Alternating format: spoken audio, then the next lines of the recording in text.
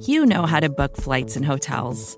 All you're missing is a tool to help you plan that unbelievable travel experience. That's why you need Viator. Book guided tours, excursions, and more in one place. There are over 300,000 travel experiences to choose from, so you can find something for everyone. And Viator offers free cancellation and 24/7 customer support for worry-free travel. Download the Viator app now and use code Viator10 for 10% off your first booking in the app. Find travel experiences for you. Do more with Viator.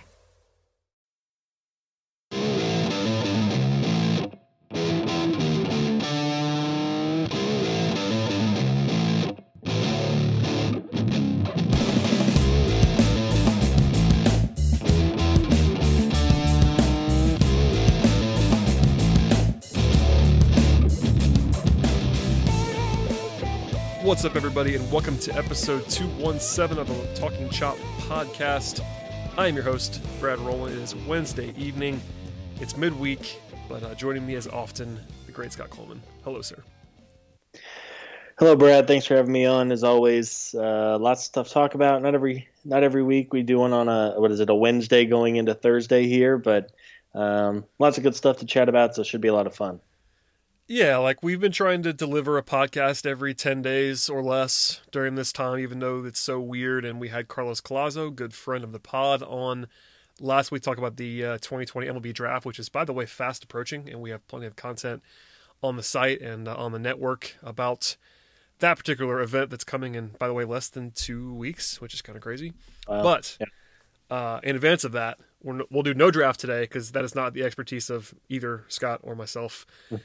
There is some stuff to talk about with regard to the potential season.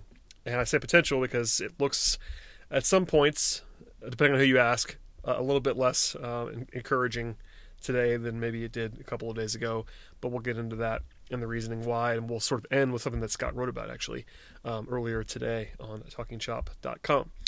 Okay, well, the first thing is I'm sure people have noticed this by now or have read about it by now somewhere, but in short, there was a rather big development in the negotiations between the Player Association and baseball side. Just for the quick explainer, obviously back in March, the two sides agreed to a plan that would pay the players a prorated salary if they were to play, and essentially, the proration is about half of what they would be getting paid because that's about half the games that they'll be scheduled to play if this all happens as it has been proposed. The players are trying to, at least have been trying to, maintain that agreement is the agreement that still exists now. Owners do not want to do that, and they're trying to come to some sort of compromise. And Tuesday was supposed to be a day where the owners kind of gave their first real proposal offering of such to the players. And honestly, they have to kind of hurry, which is kind of the biggest thing here, is that the proposed timeline kind of requires them, or at least loosely requires baseball, at least spring training stuff, to kind of start within the next couple of weeks, which means they have to get this thing going. So all that said, there was a lot of reporting on this from Ken Rosenthal and Evan Drellich of The Athletic, as well as Jeff Passan of ESPN. But essentially it didn't go well in terms of the player side. Rosenthal and Drellich quoted an agent as saying that he had, and I'm quoting now, never seen a collective response, end quote, like the one he's seeing from the proposal on the player side. And he said, and I'm quoting again, they are livid, end quote. And the official statement that was released by the Players Association referenced the proposal as including a massive additional pay cut, and the union is, quote, extremely disappointed, end quote. So I say all that, Scott. Some of this stuff is not interesting in normal circumstances because people don't always love to get into the weeds. And I'm not an expert on this, neither are you, but what I think is safe to say is that the two sides are not very close right now. And because of what I said before about how there is a time factor here, it's not exactly encouraging. No, you're absolutely right. I mean, as we record this, we're in the last week of May. And of course, this was originally kind of the optimistic date that baseball might return. And the fact that this was billed as such a big, important week in the negotiations, and what comes out over the last 2 days is, as you said, the players are livid. And I totally side with the players in this situation. I mean, they agreed. There was a agreement between the owners and the players maybe 2 months ago that the players would forego half of their salary, and then of course how many games they play. It was going to be kind of on a sliding scale. If they play 80 games, they get that percentage. If they play 70 games, they get that percentage. So for them to come to this agreement and work it out with owners and the league and all of that, to then come back 2 months later and the owners say, oh, by the way, we want to cut your salary another 50% off the 50% you've already taken. I mean, that's whether you're a millionaire or you make minimum wage, it's not hard to see why you would be livid, why you'd be frustrated. It kind of feels like the players, in a sense, here had the rug pulled out from under them by ownership. So it doesn't sound good. It really doesn't. I obviously want to see baseball. Everybody does, but I think as every day passes, whenever you're getting statements like the ones that agents were giving Rosenthal and Passan the last 48 hours, you really have to wonder if, I mean, this is just the money side of it too, and we'll go into the other hurdles to clear, but the fact that owners have really kind of become the bad guys and all this, I think everybody figured the owners were going to be sticklers. I know you and I talked about just how much they'd be willing to pay, and at the time they agreed to the 50% cut, but the sliding scale. But obviously now they're looking at more like a 75% cut based on games played, and I don't blame the players one bit for being furious. Yeah, I mean, I think it's worth saying, like, I don't often just take a blind side on things, but I'm generally pro player for sure. I think it's worth noting that players almost always, and this is across sports, they lose the PR battle because there is a faction of sports fans that just refuse to see the player side, and they just think of it as players need to kind of just shut up and play because they're earning so much money, and anybody would love to play that. And I get there's that whole angle out there that I don't think either of us take, but that is part of the calculus, is that I think owners realize that PR-wise they usually win, unfortunately, in these negotiations, and they can kind of draw a hard line. They're also a lot more rich than the players are. Players have a lot of money, and we'll talk about it more now as we get going here, but there are a lot of players, 2/3 basically of the player pool is scheduled to make $1 million or less this year. And I know they're all making more than I am, and I know they're all making more than you are, Scott, but it's not like these guys are billionaire rich in the way that owners are. Obviously, Mike Trout is rich beyond my wildest dreams, but there are plenty of guys who are not. Sure. They're certainly making a lot of money on an annual basis, but you have to also remember that even if you play at the league minimum for a couple years, if you don't ever make it beyond that to like another big deal, baseball doesn't go on forever, and you can only play till a certain age, and then you got to figure something else out. And if you've only banked, I say only, but if you've only took home $200,000, $300,000 a year for a couple years, that's huge money for me and you. But that's not necessarily something you can live off of for the rest of your life. No. So it's keep that in mind when you're talking about all this stuff. But yeah, I generally agree. I'm pro player here, and especially this time around because the two sides have an agreement, and the owners are basically balking at it. And I sort of get why they are, because if they were not smart enough or didn't have the foresight enough, I think all of us back in March probably didn't know what we know now in terms of what was going to happen. I will be candid about the fact that I had a lot of things wrong. If I would have been trying to guess what was going to happen, I was wrong about a lot of things. But still, they made an agreement, and the players are just saying, hey, this is the agreement. And they're even willing to compromise a little bit, because the players, I think they know deep down, it's not going to be the whole prorated salary, and they know it. It's going to have to be some sort of negotiation. But the haircut we're talking about here is pretty substantial. And I think, it is worth pointing out, this was the first offer from the owners. And I'm not pro-owner here, but this was the first offer. And generally when you're negotiating, you start by being aggressive. Sure. So that's at least something to point out, that, I doubt that ownership thought that this was going to go over well. They probably knew it wasn't going to go over well. And then you see where it settles, but still.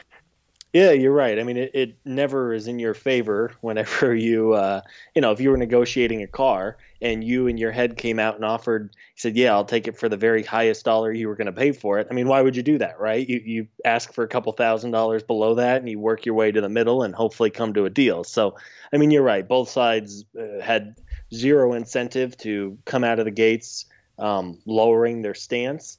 It is interesting. Something I saw that was being discussed is, you have these players in the MLBPA, and they are just that. They're players, they're former players, and many of them are very educated and well-versed on the rules. But then you think about kind of who they're going up against, and these are longtime business execs. They have board of directors. I mean, this isn't their first round of negotiations, right? Whether in baseball or any other arena. So Right. someone pointed that out. I thought it was kind of an interesting, you talk about the experience that, a team owner might have in finances and working on negotiations versus, a player rep who's been doing it for 2 years because his teammates wanted him to represent them. It is an interesting dynamic, to be sure. Yeah, and the Player Association is not necessarily highly regarded, and the leadership right now has not been 100% approval rating, but they're going to do their best here, and we'll see what happens. For some specifics, you referenced this before, but the money is the biggest thing, and essentially what was proposed was like a tiered system that takes the most money away from the highest paid players, which I guess on some level makes some sense, but this is also pretty drastic. Players making the minimum, which is about $560,000, would basically already be down to about $285,000 on the prorated basis, which is the agreement that was already in place. And from here, this plan only had them going down by about 10%.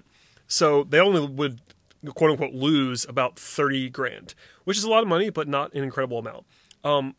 Another example on this proposal is a player making $5 million this season, which is a relatively normal sort of mid-tier salary, was already set to take a haircut down to $2.5 million or so. And then the proposed figure here from the owners was down to $1.6 million. So you're losing, $900,000 in that scenario out of 2.5 million. You go up one level to a $10 million contract, which the Braves have a couple guys near that range. They were scheduled to make about $5.06 million prorated, and now it would be about under this proposal will be about $2.95 million. So that's $2 million less, all the way up and up and up to $20 million would be making $5 million or so. So a quarter of their proposed salary. And Mike Trout is as the highest level. He would be taking the biggest haircut of all. He has a proposed salary. It's $37 million or so. He'd be making only quote unquote seven figure salary, which is a massive difference, frankly. The only positive, I suppose, if you want to find one in this offer for the players, is that the proposal did include $200 million total in playoff bonuses, with sort of tiers going up, basically just to complete this. So from my reading of this, is basically if all the playoffs happen and they generate the revenue as a result of that, the players get some more money.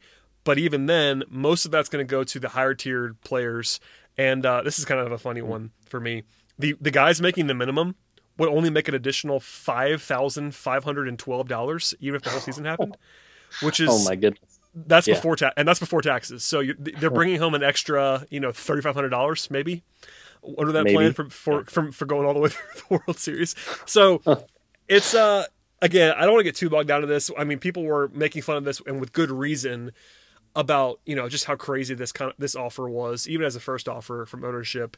And it's gonna change. This is just the first offer, but it's just 2/3 of the league makes $1 million or less, and I think it's also important that I think ownership did this on purpose. There's some more labor friendly people that know more about this than I do, but this also is sort of tactical by owners, from what I have been reading, that they know 2/3 of the Players Association is not making a lot of money, relatively so, of course, $1 million or less. And if you take the least from them, they're going to be less angry. So they're trying to drive a wedge in the middle of the Players Association to try to bust it up a little bit and create some friction, which is, you could argue that's smart, but it is, you could see a little bit of a divide in the Players Association between the guys who have a lot of money and are making a lot of money versus the guys who need to make the money right now and who are also hurt a little bit less, or a lot less in some cases, by this offer. No, you're absolutely right. And as you said, for every Freddie Freeman and Mike Trout who were ungodly rich, you do have those relievers who have 3 months of big league service time and have made, again, decent money. I don't act like making, $250K in a season is bad money. But again, you're not just talking about doing this every year for the rest of their lives. And by the way, I mean, and just not to cut you off, but like, there are some really good players, and granted they're young and they're pre-arb players, but like Mike Soroka's making the minimum right now. Sure. And if Mike Soroka, God forbid, suffers an injury, making $200,000 this season, and it impacts his career, like I know it's part of baseball, but man, it's brutal. Like anyone, one of the angles, and I'm gonna let you finish too, but I just remember this before I forget to say it. Anybody who is like up for free agency next year, like what is their incentive to play? Like especially if they're going to command, like for instance, Mookie Betts. That's one example. He's the number one free agent on the market next year, right? Mookie Betts. If Mookie Betts sits out, he's going to make a 9-figure salary. Easily. Almost, I mean, very easily. If he plays this year and makes pennies on his dollar, it's still a lot of money, but he's going to make, $5-6 million this year. That's a lot of money. But if you're going to talk about making $5-6 million versus his original deal that would be in the 20 something million dollar range, and take on the risk and all of that stuff, what's to say that Mookie Betts has any incentive to play this year, knowing that he is putting his 9-figure contract at risk on top of everything else? So that's a one-off, but there's a lot of guys who are, in line for theoretical paydays in free agency that might have even more incentive to be like, guys, why would I play? Like, what's the reason? I mean, I know you want to be a team player, all that stuff, and you want to honor your contract, but the contract's kind of out the window at this point. No one's contract is going to be what it's supposed to be, and that's just something that it's going to come up, I think, for some, at least one. It would not surprise me if we saw, even if they agree, you might see a guy or two be like, nah, not going to do it. And I'm not sure if I can blame them that much. I mean, you could sort of furrow your eyebrow a little bit, but if I put it in that terms of Mookie Betts in particular, you're talking about $5 million or so for this year versus maybe $200 million guaranteed if he doesn't play and just shuts it down. I don't know, man. Yeah. No, I mean, as you bring it up, it kind of sounds like the infamous college football bowl game situation, right? Like these kids know they're a couple months away from millions of dollars. Why would they risk, playing in a game or two? And they tear every ligament in their knee. All of a sudden they've gone from making $15 million guaranteed to, a fraction of that. So you're right. I mean, I get it. I get why players are frustrated. I get why owners want to save money. I mean, they are sure. They do. I get it. They don't have money coming in. They're still paying some, they still have some expenses, but I mean, this whole thing is really pretty ugly. I was hoping it was going to go smoother, and it seems like the other sports, of course, the NFL they have the luxury of time, and basketball and hockey both had 80% or so of their seasons completed, and it sounds like they're working on some kind of playoff thing. So baseball is for sure at the biggest disadvantage on timing, because they didn't have the luxury of neither one playing most of their season and they can just ramp up for playoffs, or still having 6 months to prepare like football does. So they are certainly at a disadvantage. I think this is also, it's worth mentioning, of course, that for years we've heard about this kind of friction between the players and the owners and the league. This is only throwing more gasoline on the fire. And again, there's a little bit of time here, but they don't exactly have unlimited days and weeks to figure out something. Yeah, these two sides are famously antagonistic, and this first offer is not going to make it any better. Let's make that very clear. They already don't get along. There was already a lot of worry about the CBA negotiations after this season, because that's the other thing that's looming here, is that these two sides have to come to an agreement on a new CBA, or we'll be seeing a lockout or a strike for next season. That's in play too. So they're trying to kind of put the Band-Aid on right now, and they're going to have to redo this thing again very shortly, and the two sides are dug in a big way. And I can, if I want to sympathize with the ownership side, I don't really, but if I tried to, like you said, they're not bringing in money. It's not like completely out of balance for them to try to negotiate something that's a little bit less than prorated salaries, but the tack they're taking is just, it's one of, they know they have the power. They know they have more money than players do. This is how that always works. And, also just the dishonesty that's out there from ownership. And this happens in every sport, but especially in baseball, where you're not operating with a salary cap and your books are really not open to the public. Sure. Finances are just very much a mystery. And I think everyone understands, even people that are pro-owner understand that these owners are not 100% truthful on what is baseball income and what is not. And some of them claim losses and there's no way they're losing money, like that kind of stuff, resale values of franchises, et cetera, without going into that much depth on that. I'm sure they're all going to be able to show something that says, look, we're going to lose money this year if we pay these salaries. But the players also have a brain, and they realize that, there's an argument above and even if you believed the owners 100% on their books, which I don't, No.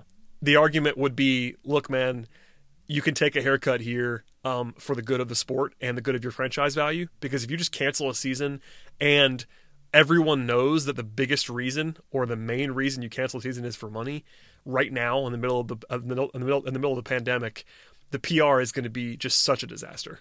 It Sure. can't be overstated. Like, I was young in '94 when it happened. I have read about it. I've anecdotally heard things about it.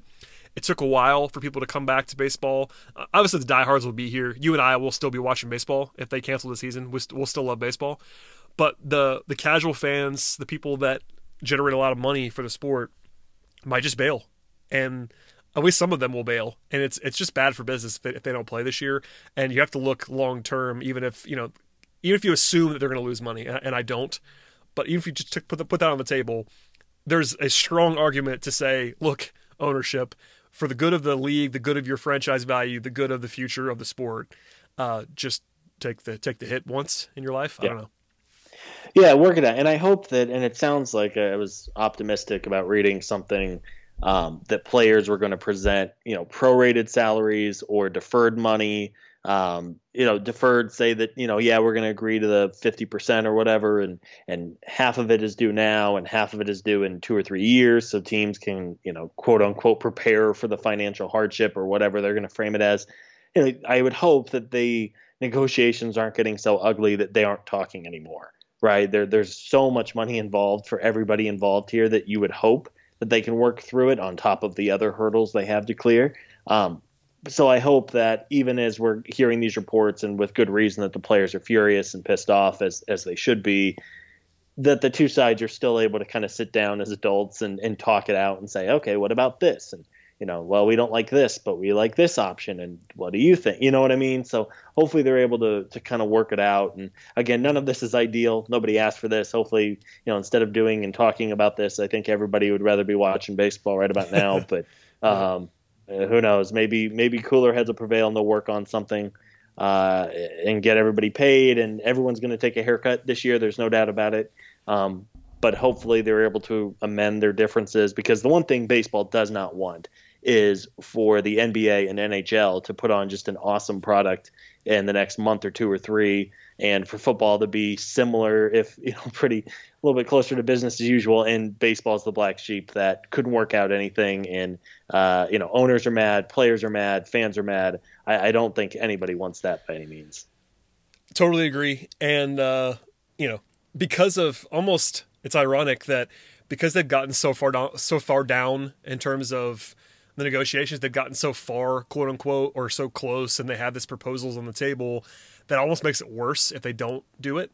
Like, it would have almost been easier for them PR wise to just cancel the season 2 months ago, like completely, than it would be to get all this way and then haggle over money and fail to come to an agreement. Like, that's going to look even worse. PR wise, because it would have been, people would have been upset still a month ago if they had canceled, but it would have been an easier sell to a lot of people if it was for health reasons or if it was just a logistical nightmare. Sure. Now everyone kind of agrees that, yeah, there might be some health stuff as well, and there's certainly some safety issues as part of the negotiations, but everything you read, everything you hear, money is the driving issue and the wedge between the two sides, and that's just not going to go over well. Yeah. It's just the reality. No, you're right. I mean, if they said, look, players are not all in here, they're worried, they don't want to fly around the country in airplanes, and I totally get it. They don't want to be, spending half of their days in hotels that they don't know and all. Like, I get it. They don't want to be in a shared locker room with 50 other people. Again, I totally get it. But you're right. At this point, it really is clear that, at least publicly, the money has been the biggest sticking point, and that's an ugly look all the way around. Yep. For sure. Any final thoughts? Obviously there's going to be a lot of twists and turns. I think this whole week they didn't meet today, which is why there's no news, at least no breaking news since Tuesday. With our luck, they'll probably have some sort of bombshell in a couple hours.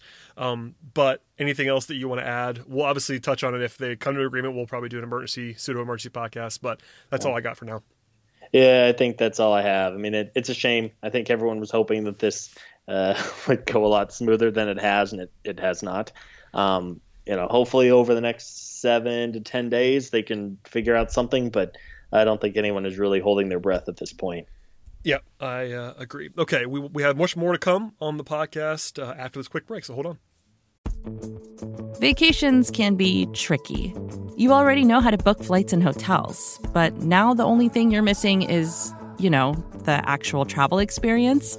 Because is it really a vacation if you're just sitting around like you would at home? You need a tool to get the most out of your time away.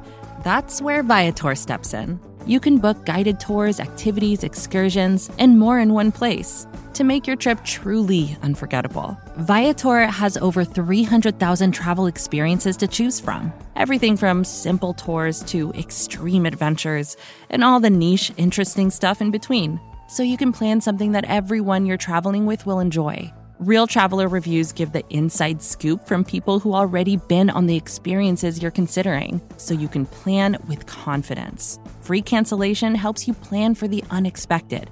And 24/7 customer support means you can travel worry-free. Download the Viator app now and use code Viator10 for 10% off your first booking in the app. Find travel experiences for you. Do more with Viator. All right, Scott, let's talk about a couple little things here that are, I guess, non-broad. There is a little one of these topics that I want to touch on real quickly is money-related and league-related. I'm not trying to pick on the A's, the Oakland Athletics, I should say, but they got a lot of bad PR the last couple of days. I feel like it was worth bringing up because the Braves are doing the right thing so far and paying employees, and everyone's doing their own thing. I understand franchises are in different situations, but the A's are furloughing professional scouts next week, amateur scouts after that, and 3/4 of their player development staff could be furloughed. Baseball ops employees who aren't furloughed will have pay reductions, and the big one that got a lot of attention earlier this week is that they told all of their minor leaguers on Tuesday that they won't be paying them starting at the end of this month, which is 4 days from now. Granted, they're only getting $400 a week for minor leaguers right now, which is not a lot of money, and it's just comical how underpaid these guys are.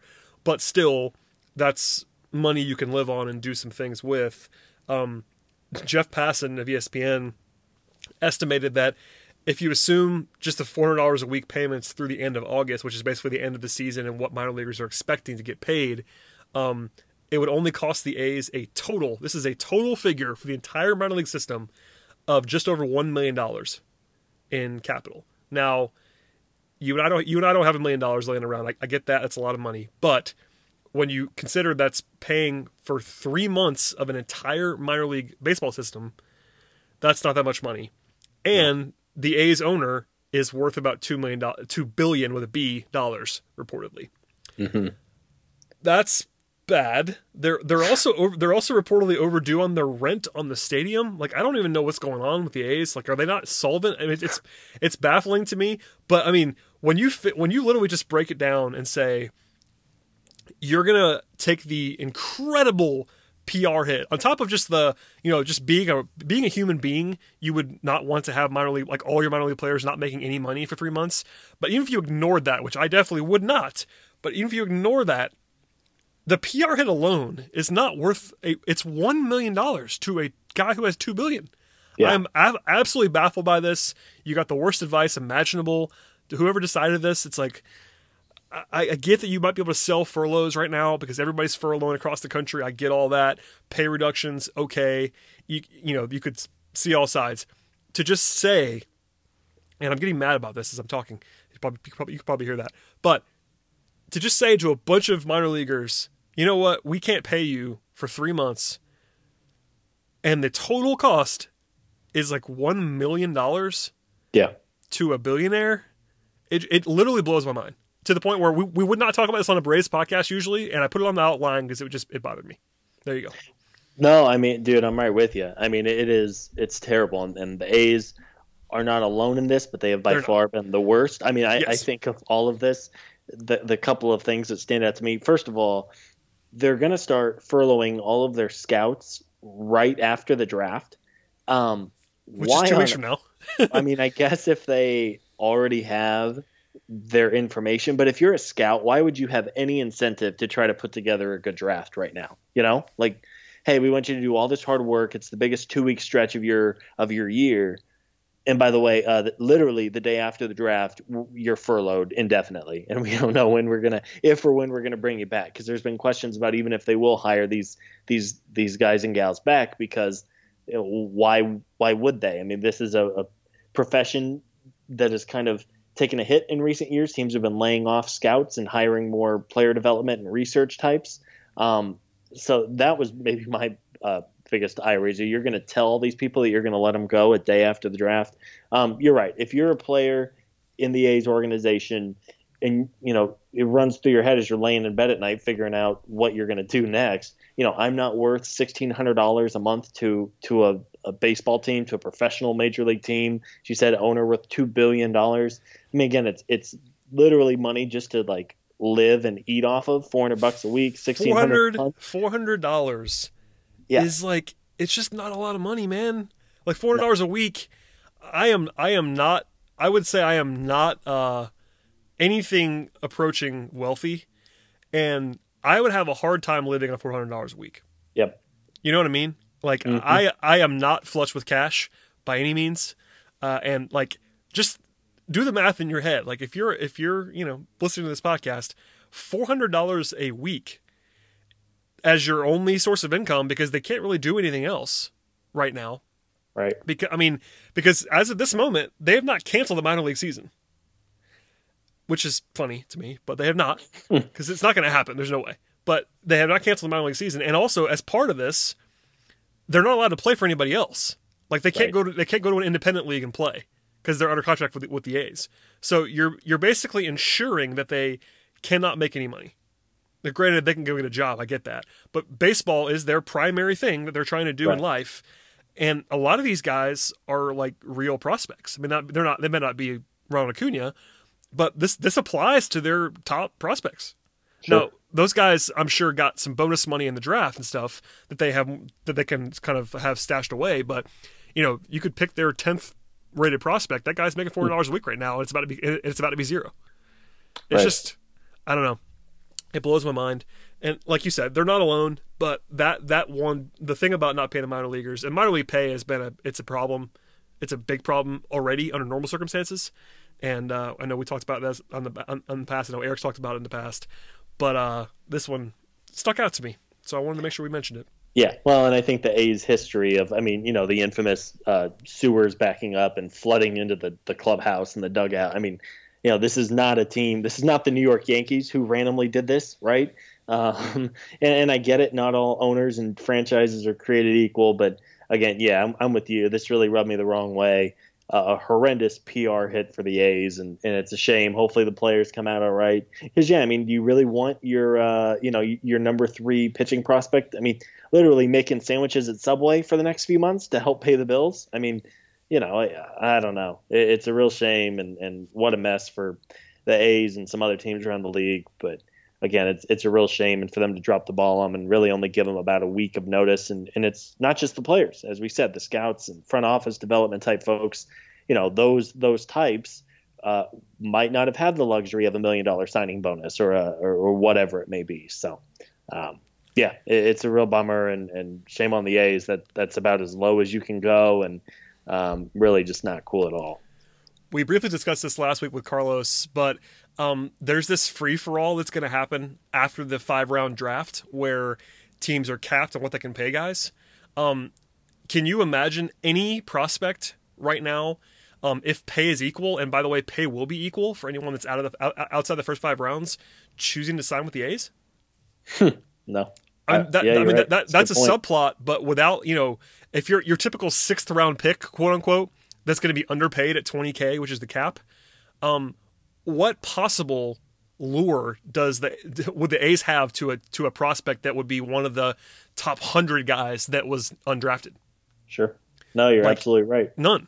They're going to look and say, okay, why would I sign with you? Like, I know the A's have done a good job baseball wise in terms of overperforming their money.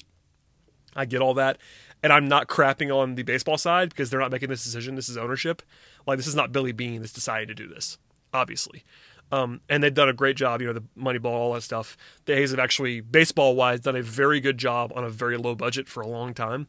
But it also screws them in that way, and that's relatively small in terms of this one draft, but it just makes your organization look so bad. So like free agency in the future, the guys may not care if the money is the same, but I don't know. It's just such a bad PR thing. That I can't no, it's also cruel. It really is, man. I mean, I get it. I mean, this sucks. It makes you want to wish that, for years they've talked about moving the A's out of Oakland, maybe being sold. I mean, if there was ever a time for a sharp businessman or woman to buy that team and get them out of there and move them to Vegas or Portland or something like that, it would I think make everybody feel a little bit better based on everything that's gone on in the last couple days. Yeah. Okay. No more A's. I'm sorry for that little. I would say turn to the left, whatever it was. Here I am. Last thing on the podcast is actually something that you generated because you wrote about sports today, Scott. Yes. Thank you for doing that. I'm gonna let you tee it up because you wrote about it. People should still go read the post, but we're gonna talk about it here, so I'll let you tee it up. Yeah, so MLB Trade Rumors has done a pretty cool series, if you will, and so far they've done about half the teams in the league, though they haven't done the Braves yet. But their idea was, let's say that this summer there was an expansion team being added to the league, and you could effectively protect 15 players from your organization. Now, again, it's no guarantee that if you don't protect, if one of your players who isn't on that list of 15, it's not like you lose them. And the idea is that all contracts apply, all service time applies. So really, you could protect 15 players from the Braves organization, whether it's Ronald Acuna or the backup catcher in Rome. And who would your 15 be? So, I mean, for me, there was a handful of obvious ones. I know, Brad, we were chatting a little bit about this, but should we go through the obvious 12 here, or at least my obvious 12? Yeah, I think at least. Like, yeah, I don't know. At least 8 or 9. I was going to say I don't know if everyone's going to agree with all 12 of the locks. I do agree with your 12 locks, but at minimum, there's got to be 8 or 9 that are just absolute no-brainers. Right. Yeah. So again, Ronald Acuna, 1. Ozzie Albies, 2. I mean, again, you don't need to think too hard about that one. Mike Soroka, 3. Yep. Young, cheap, very good. Max Fried, again, yep. Young, cheap, had a great year last year. Worried a little bit. He was a little bit down on my hypothetical rung just because he has had the elbow surgery years ago now. But, he had the blister issue and he's had a couple of injuries. But then you have the big leaguers, Freddie Freeman, obviously not going anywhere. Even if he is, somebody's like, well, Freddie's on the wrong side of 30 and he's going to make a lot of money. But you can't let a player of that type go. Moving on, Dansby Swanson, who was somebody who maybe wasn't the first one in my head because he's been, I don't want to say a bust, but a little bit of a letdown. He's yet to put together that one great season. We of course have been teased by him at times. But again, Dansby's only 26, 27, has 3 more years of control. So Dansby, Austin Riley, another one you couldn't let him go. Anybody who has shown they can at least dominate big league pitching, even if it was for 4 or 5 really good weeks. Again, you talk about age and upside and 6 years of control. I really think if this was a real thing, teams would prioritize the control so much more because of that. And then you have kind of we'll call it the prospect tier, Kristen Pache, Kyle Wright, Drew Waters, not top 100 prospect Drew Waters, Ian Anderson, and Shea Langoliers, the former first-round pick. Again, those guys are all fairly obvious. I think they were the consensus or close to consensus top 100 guys. A couple of them you would never let go in any situation. Catchers are such a premium that Langoliers would obviously make that list. And even if you're a little worried about or want to take a sure thing over the pitching prospects, which are such a dime a dozen, I think Wright and Anderson right now are clearly in their own little echelon at the top. And then you have a maybe half dozen or so other pitching prospects after them.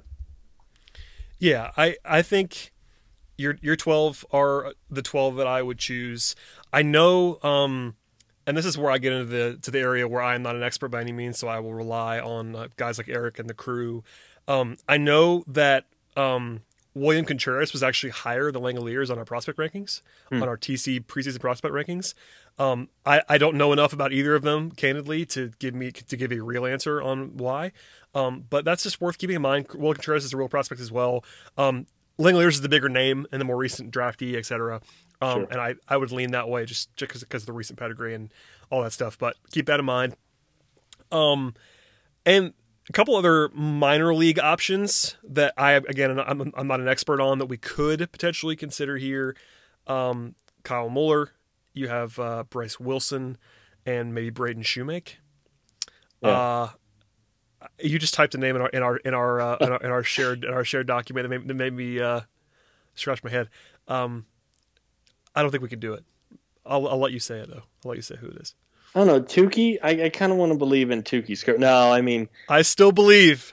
I know, and he's still young. I mean, he feels like he's older than he is, Tukey Toussaint. But again, right? There's that kind of it really for this exercise, and again, it's all for entertainment purposes only. But if you had to protect 15, I think that 12 is pretty clear. Even if you're a really big Braden Shoemake fan, I think you would at least have to think about him. Or whoever of those. You're right about Contreras. Maybe I'm not super high on Contreras. I would have Langoliers before him, but again, I mean, catchers are such a premium. Maybe he would. I'm just giving you the name so you don't get anybody yelling at you, even from our staff, about not having William Contreras on the list or anything. I mean, I tend to agree that I would try to avoid pitching prospects if they're not really good. So I'm with you. Like I think Wright and Anderson are good enough to where you just do that. Whereas I would put them ahead of Muller and Wilson. That's fine with me. Yep. I don't know. The only other guy that you mention, I think people are going to recoil when we talk about Dansby. But the combination of there is some safety there with his defense. He's been a major leaguer and a helpful major leaguer. He's also not making much money, and the position. And also, just to be candid, there are not a lot of great options on the major league side for the Braves.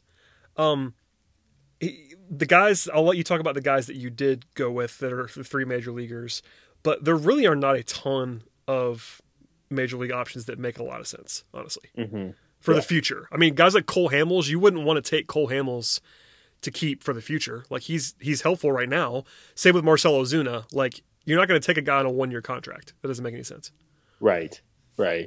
Yeah, so to round out the rest of the list, so I went with big leaguers instead of prospects for kind of my final three.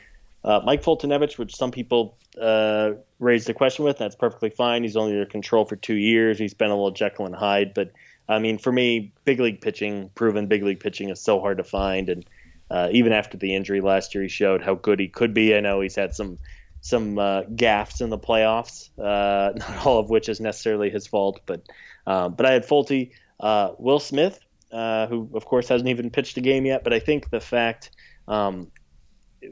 dominant relievers are so hard to find, and I know there's some volatility there, but he has been so good for the last couple of years. Again, I know fans haven't really gotten a chance to see much of him since he's been out with the Giants. When he's coming on to close out games, it's about 1 a.m. in Atlanta. But I would do Will Smith. It's last 2 postseasons, the bullpen has absolutely killed the Braves, and I think there's a reason the front office went so aggressive in spending on a bullpen. And really, teams that have been successful in recent years have invested in their bullpens. Again, you have to do it smartly and pick the right guys, but that has been a trend. And then finally, I picked Johan Camargo, which we chatted about a little bit. I like Camargo. I probably like him a little bit more than most others. To me, he represents I don't know if a proven commodity is the right word for him, but he has shown that he's had a good year. He was really good in 2018, had a good spring. The versatility on a team, when you can realistically move him to 4 or 5 positions on a team that's trying to compete in 2020, 21. For me, I would take him over, I guess, a flyer of Braden Shoemake or Kyle Muller or someone like that. So that was my 15. Yeah, I honestly think, people know my thoughts on Camargo, and I'm not super high. I do think though that this is not good radio, but the 15 that you picked are the 15 that I would pick, and I'm not like there's some wiggle room here. For instance, I think Folty is kind of a lock. Frankly, I would choose Folty before Riley. That's probably me being lower on Riley, and just also to what you said though, Folty, the safety is not off the charts, but the fact that he is still in his 20s, and even when he has been not very good, he's still a major league starting pitcher. That's proven.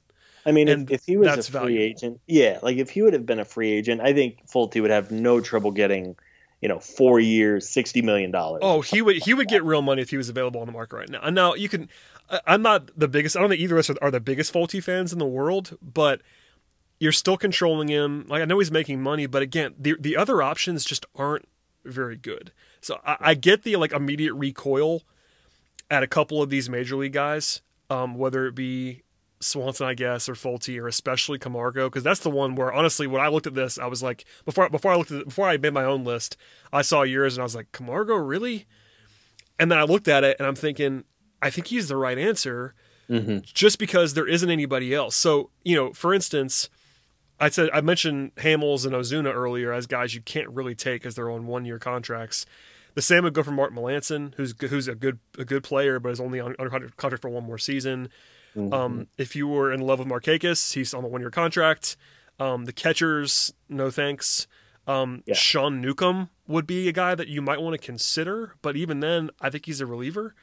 Sean Newcomb is pretty good, but I would still rather have Camargo than Sean Newcomb moving forward in terms of what I think the roles are going to be there.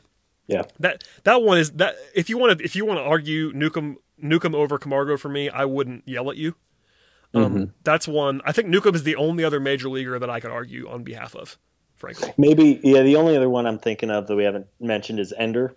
Maybe, defense and center field. I mean, I know we could go down the rabbit hole about defense versus offense and all that trade-off. No, I think Ender's actually kind of weirdly underrated right now, which is kind of funny because he was overrated for some as a hitter anyway for a while. But he's someone who is, I should not have been as dismissive of Ender. The only point I'll make about Ender is that I'm not sure that's a value contract.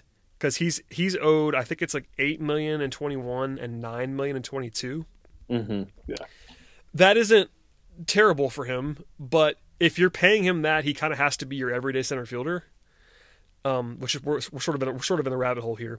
But for what you're going to pay, that's kind of, you're paying starter money. Yeah, it's fair money for what he. Yeah, it's fine. So okay, I think Ender is a consideration. That was my fault. I should have put him on my list to consider. And he's another guy. If you wanted to argue him over Camargo, I'd be totally fine with that because I think flat out he's a better baseball player than Camargo is. Camargo, he's younger and much cheaper. That's the argument for Camargo versus Ender. I think Ender's a better baseball player. I'm pretty confident in that actually. For this season, it's just if you're looking for an expansion draft to keep a guy, you're looking some to the future for sure, and his age and money would be part of the calculus. Yeah. So again, it's fun, and I encourage people not to hype up my own little post on talkingchop.com here, but I encourage people to do it in your head, comment, whatever, hop in the comments. Tell me I'm dumb. I can't wait. I actually can't wait to ask Eric. I should have asked Eric about this because I think Eric's list would be like 6 major leaguers and 9 prospects or something. Yeah. Because Bryce honestly, Ball, Trey Harris. Yeah. If you're a prospect guy like Eric is, for me anyway, the only locks that are major leaguers that like absolutely have to be there are Acuna, Albies, Soroka, Freeman, and Fried. Yeah. I think Swanson and Riley are perfectly good inclusions, and I would have them on my list. But it's really the Braves have for this exercise, which is basically guys who are locked up long term, or at least more than one season. It's just those 5 for me that are like absolutely you have to have these guys on the list. Sure. And everybody else, if you wanted to run it up with 10 prospects, I wouldn't do that. You can do it fairly easy. But you could sell it. I mean, it's a good system, and if Eric wants to tell me that Trey Harris is a better pick to keep than Johan Camargo, like who am I gonna argue with? Not Eric. I'm not gonna argue with Eric. Come on. Right. yeah. Like it's fun. I mean, there's really no, as you said, there's maybe a half dozen or so guys who, under no circumstance, you would want to lose, and then really there's anywhere from 6 to 9 or 10 guys who you could at least argue. Now, I don't think anyone is going to climb a wall to make sure that absolutely Bryce Wilson is with the Braves next year. But if you want to say no, they need to prioritize young pitching, and you want him instead of Camargo or Will Smith. You don't want to pay a reliever, whatever. I kind of want to do a smaller list too. Like, what if it was 8, or what if it was 10? Yeah, because you get into, like, as I said, I think there's 5 absolute locks at the major league level: Acuna, Albies, Soroka, Freeman, and Fried. That's 5. If I told you that you get 8 only, do you take Pache, Waters, and Wright, or do you take another major leaguer? It's just interesting. Like, I'm not saying you have to do this. I'm not saying you have to do this now, but you could almost. I know we stole this idea from MLB Trade Rumor, which is cool, and we attributed it to them multiple times. But this would be fun to do in different levels, I think, for me. If you're bored podcast. Right now, if you're bored right now thinking about baseball, like, I'd much rather talk about this stuff than actual labor negotiations. I enjoy baseball, so and also if you wanted to come up with 20, that would be cool. I mean, you start getting into minor league distinctions really fast there, because as we both said, there are not a lot of major league candidates. But you'd be talking about guys like that we didn't really mention a whole lot, like Trey Harris and Bryce Ball, and maybe some of the lower pitchers that I'm not as familiar with as someone like Eric would be. So maybe Road to Atlanta will do this and yell at us about how dumb we are that we don't have some prospect on the list. Somebody said, like, wow, you must be really bored to be doing this. It's like, yes. I am very bored. It's also right. Content. I mean, I know the great Chris Willis, fearless leader of the site. Between Chris and Ivan and Eric and people that have been generating content every day, like, I mean, I run the equivalent of Talking Chop for the Atlanta Hawks. It's called Peachtree Hoops. I have a smaller staff, and granted, the Hawks fan base is not as big as the Braves fan base, but I can tell you it's really hard to run a site with nothing happening, especially when all of your plans are out the window and the season's supposed to be starting. And the fact that we've actually been able to produce content every day of some sort is pretty impressive. So shouts to Chris and everybody that made that happen.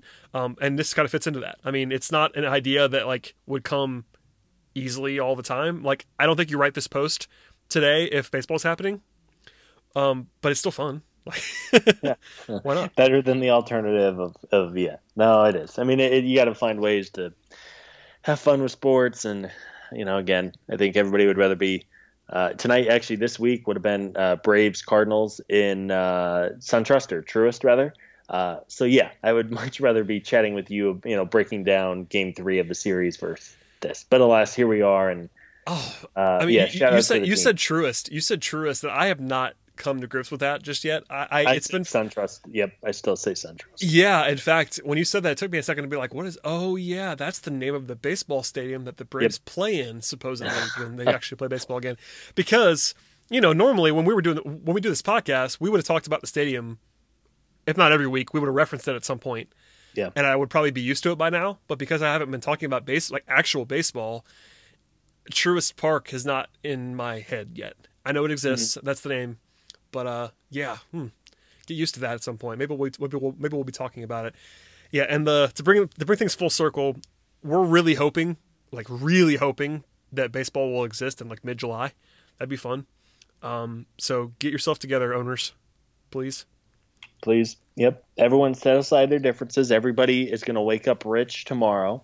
But figure it out, and except for maybe the A's owner who's apparently too poor to pay. Apparently, or pay rent on the stadium, which is that's almost funnier to me. That sounds like it's going to get him in more trouble than not paying some. Maybe funnier is maybe funny is the wrong word, but being in arrears on the stadium rent is just like a chef's kiss moment on the A's.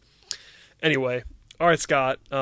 People should be checking out this post that you wrote, as well as subscribing to this podcast. Follow Scott on the Twitter machine, where I'm sure he'll be talking about NHL playoff scenarios very soon. Yes, very excited, dude. If we get hockey and basketball playoffs in the month of July and August, you don't care about basketball playoffs at all. That's like the one time a year I watch. I'm like, I'll watch it. I mean, dude, I would watch like anything at this point. Of course, but But no, hockey playoffs all in. NBA, well, I mean, I'll if it's on, I would much rather watch that than God knows what on Netflix. Like, I'm running out of stuff to watch slowly but surely. Listen, we talked about this earlier, and it's a good time to get this in now because Gaurav, good friend of the program and Talking Chop Zone, mentioned this on Twitter. I don't really tweet about non-sports very much, but just as a PSA, I tweeted this earlier. HBO Max is out, and the OC is on there, and I love the OC. Unashamed to say it. The OC is now on a streaming service for free if you have that subscription. So check that out, and I know you love it too.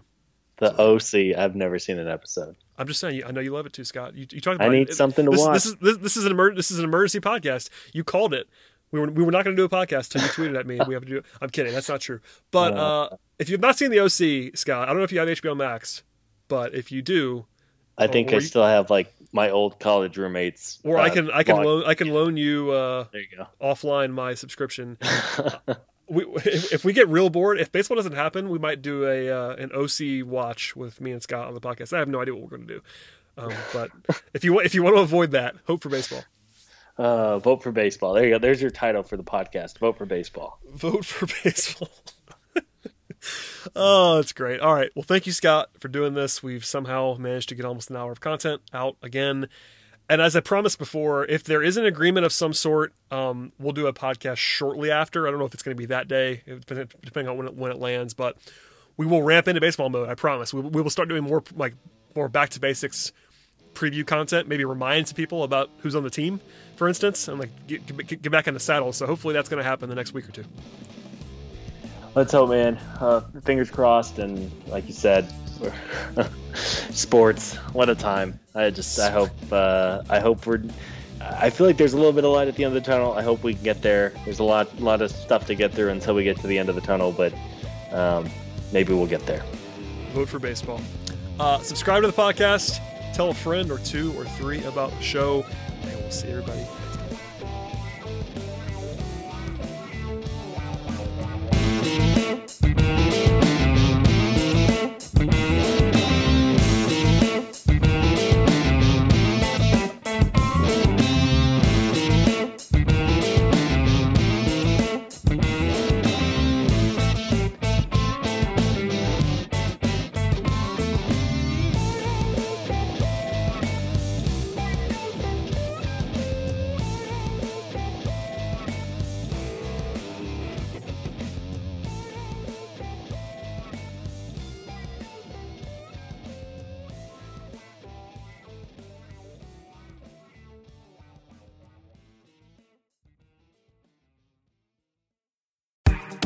Claude 3 from Anthropic is your one-stop shop for enterprise AI.